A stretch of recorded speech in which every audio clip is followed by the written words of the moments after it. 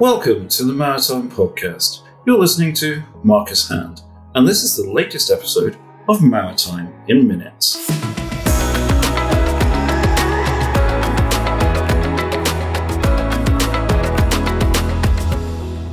In this edition of Maritime in Minutes, it marks the first anniversary of the series, and we thought it was time to try something a little bit different.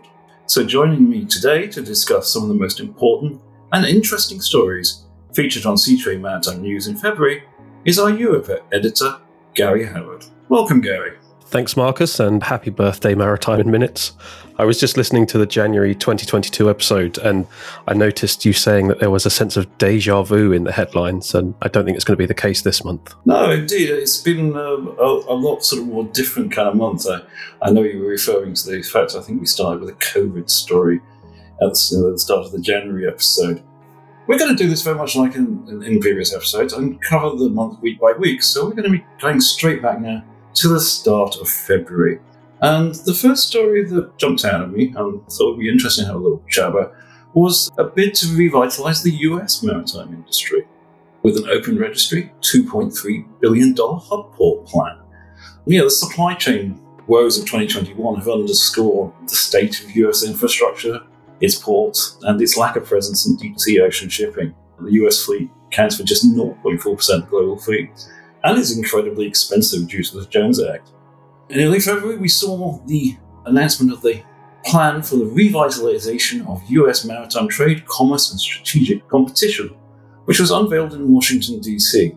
It was certainly ambitious. It includes a US-backed open register for vessels that will be based in the US Virgin Islands, and a $2.3 billion transshipment hub, also in the US Virgin Islands. Interesting question, will it actually get off the ground? Only time will tell. The open register would be the quicker of the plans to put into action, although cynics might ask what would be the difference to certain other open registers that are already run out of the US. Let's see where this story goes. And I'd like to hand over to Gary. My pick from the first week of February was a story from Man Energy Solutions, I think was written up by our correspondent Paul Bartlett, that some 2,300 commercial vessels with their electronically controlled engines have the potential for dual fuel conversion. Now, with just about 30% of vessels in the order book currently with scope to use LNG as a fuel, I think Man forecasts this is going to rise to about 50% mid-decade. I thought this story sort of gave some hope that the ship hasn't sailed for vessels that are already on the water when we move into this energy transition towards decarbonisation. But as ever, the devil will be in the details. Commercial value of potential fuel savings will be significant, and the amount of carbon emissions that can be reduced. And installation costs, of course, will be a huge factor. LPG, LNG, ethane, and methanol retrofit options are currently available from Man, and I think they said they're looking into ammonia as well. I think the interesting point that you sort of stressed there was how much this is actually going to cost. Probably one reference point we've got is the Hapag-Lloyd LNG-ready conversion of the Brussels Express, which cost them $35 million. It was a lot more involved process than they had expected, and they're not planning, at least at the moment, to do the other vessels that are LNG-ready. So it's going to be interesting just how much it is going to cost to convert vessels that aren't even designed to be converted. Yeah, and fingers crossed as this becomes more common, perhaps the price for this sort of thing starts coming down as there's a real market focus on it. Picking up, again, on Hapag-Lloyd and a trend that you mentioned in January, the other story I looked at was Hapag-Lloyd's operating profit rising sevenfold. Now, its full audited figures and 2022 outlook are due on the 10th of March, but this very much picked up a trend that started in January and continued throughout February. No, it certainly did. It was a trend that very much continued in February, and that really brings me to my sort of fourth story that I was going to choose to highlight from the second week, which was Maersk saying it expected to repeat its record $24 billion earnings in 2021 in 2022. There was never any doubt that Maersk was going to report massive earnings for last year, and actually given their habit of updating their guidance a few weeks before the actual results announcement, we all knew it was going to reach $24 billion EBITDA, so it was actually no surprise at all. With an EBIT of close to $18 billion, it also had an extremely healthy margin of 37.2%, which is actually completely unheard of in container shipping anyway. So what is interesting to note, though, is how Maersk is locking in much higher freight rates. for the longer term. Its volumes under the long-term contract last year increased to 65%, 50% previously. Locking in these long-term freight rates at high levels guarantees future earnings. And surprise, surprise, Maersk is forecasting a repeat of that $24 billion profit for 2022. But as we saw last year, these forecasts have a habit of changing. Yeah, it's like you say, Maersk likes to announce its earnings slightly before it announces its earnings. I did a story just before its full results came out, noting that Maersk revised its 2021 forecast upwards 3 times during the course of the year, and it started at a projected EBITDA of $8.5 billion and ended up $24 billion, which was actually above the final estimate that it made. So yeah, these things definitely a moving target. I can imagine that from the customer side, there would be some unhappiness if 24 billion ends up in treble for 2022.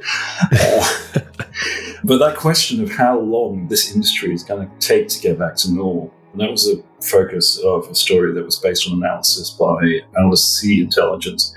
And they reckon that the container line reliability, which is seen as a key factor in all of this, would take 8 to 9 months to recover, even if it started tomorrow. And they base this on the labor disputes in the US in early 2015. Now, at that time, the Asia-US West Coast container shipping reliability slumped to 12.6%. And the scheduled reliabilities in January and early February was quite similar. It was 10.1%. And then in the case of those labor disputes, it took that 8 to 9 months for it to return to normal. And it's worth noting, that process hasn't started yet. So that's pretty much the whole of 2022, even if it starts now, for things to return to normal.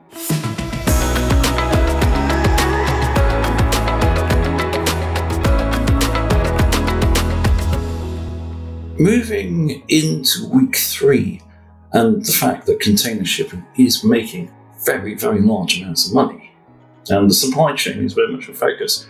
We had a story, supply chain boom turns box ships to attractive cyber attack targets.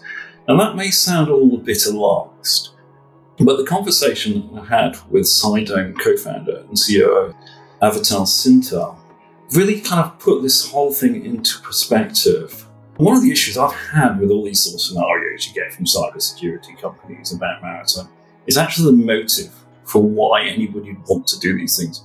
I'm not going to sit here and argue that you can't take over a bulk carrier full of grain, but who would want to and why is a question that just doesn't tend to get answered.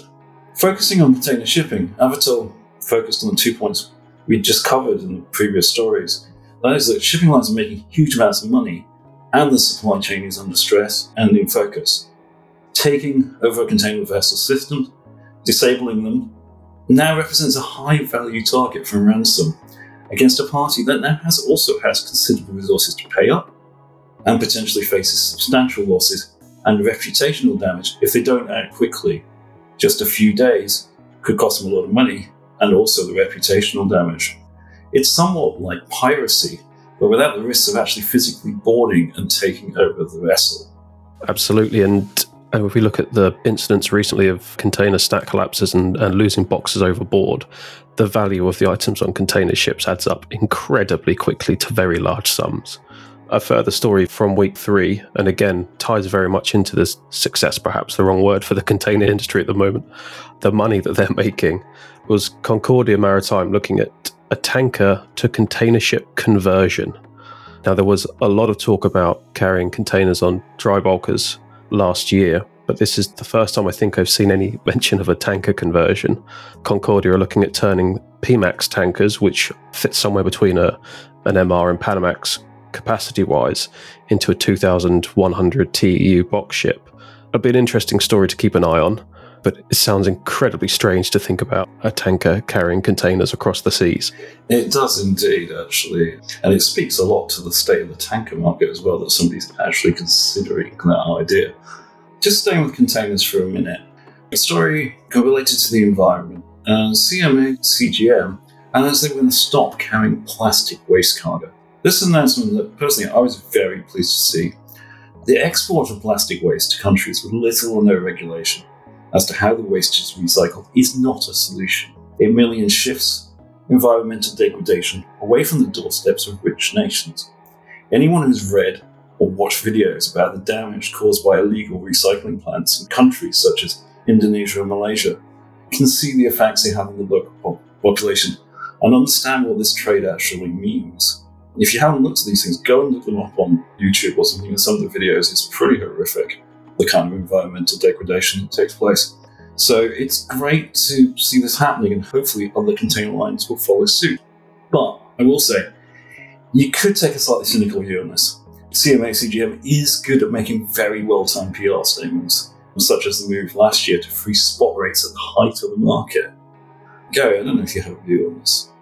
I'd be surprised if this were a move that could be made were rates not quite so strong in the container sector. But obviously I absolutely support it as a Western consumer myself. If we're going to be creating lots of plastic waste and that's how we want to make our bed, we should at least be forced to lie in it, I think.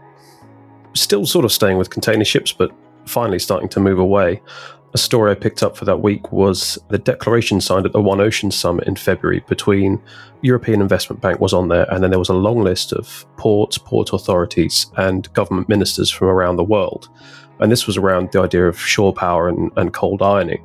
Signatories agreed to make their best efforts, which obviously could mean a range of things, to supply shoreside electricity by 2028, focusing on container ships and on cruise ships as well, which came out of nowhere as far as I was concerned, but very welcome story to read and to write.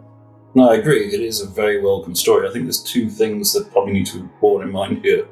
One is that electricity has to be sustainably produced electricity. There's no point in coming from coal-fired power stations somewhere, because then you're just shifting the pollution again. And the other thing will be ships being ready for this. It's not, you can't simply plug in if you haven't got a ship that's designed to plug into shoreside power. So there's going to be potentially some retrofit business in there for people. Yeah, it's amazing just during the course of this conversation, the number of things that need to be done to vessels to try and keep up with the market, and we've not even touched on ballast water.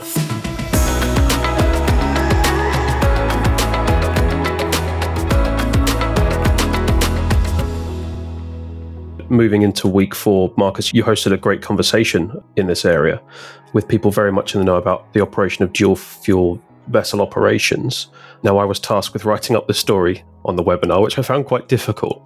As journalists, we tend to look for a nice hook to get into the story. But what we had was a really informative and reasoned discussion about the changes that companies can expect moving from vessels operating on heavy fuel oil and then moving into operating on things like LNG. For the write-up, I led with Edwin D'Souza from Eagle Star talking about a change of mindset within an organization to move from handling liquids that we're all quite used to dealing with to handling gas fuels and cryogenic liquids, which were obviously much different beasts to handle on board. But in general, the whole webinar felt like a really good primer for those wondering what's to come as we move into a dual and multi-fuel future. Yeah, sorry for making your life difficult there, Gary, but actually, thoroughly recommend going to seatrade-maritime.com, reading Gary's story, and then at the end of that, you can actually go and listen to the full conversation. It's available on demand. And yeah, it was a very rounded and very interesting conversation about all the issues that are going to be involved with dual fuel, which is something that the industry as a whole is going to face going forwards. I think a story that certainly sort of captured a wider public imagination was the fire on the Felicity Ace car carrier. And you had images of smoke billowing out of the badly burned MOL vessel. These are always going to attract public attention. The fact that it just happened to have close to 4,000 vehicles on board, many of which were sort of high-value Porsches, Lamborghinis and Audis, made it all the more sexy. Risk analyst the Russell Group estimated the cargo to be worth some $401 million. Fortunately, the crew was safely evacuated, and the vessel is now under tow to safe harbour. But it does highlight concerns over electric cars and lithium-ion battery fires.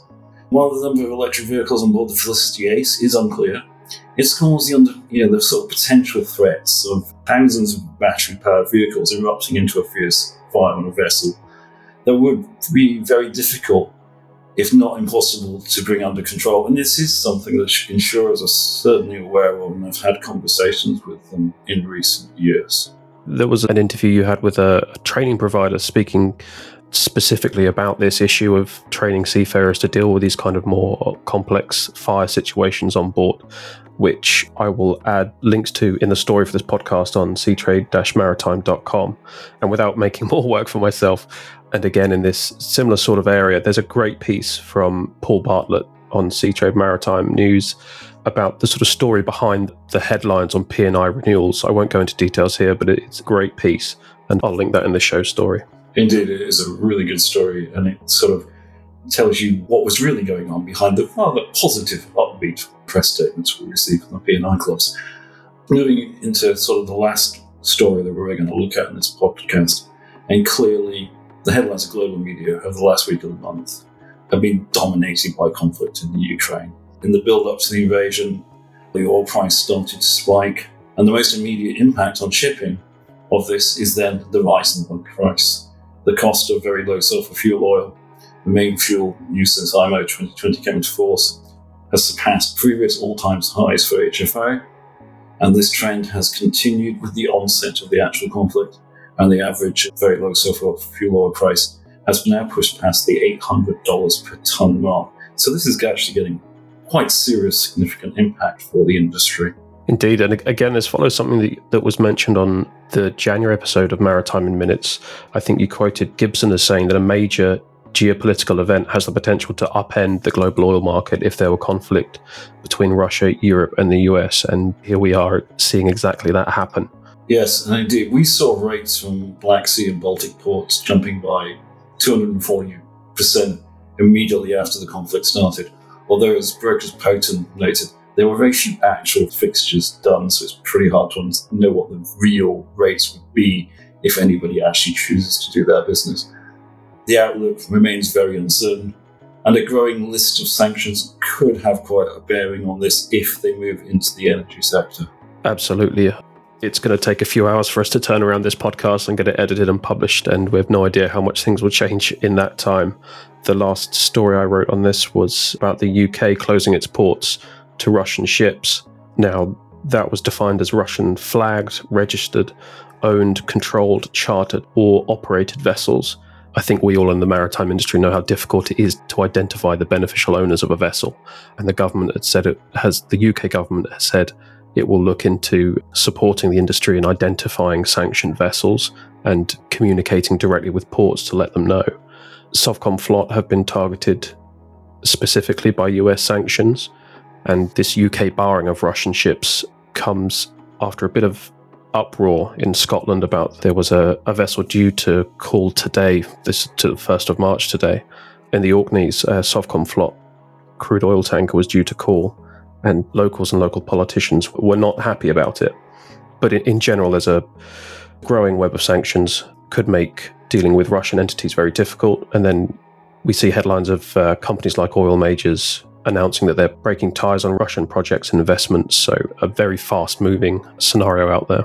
Indeed it is. It's fast-moving and complicated, and it's something we will be continuing to cover in the coming weeks.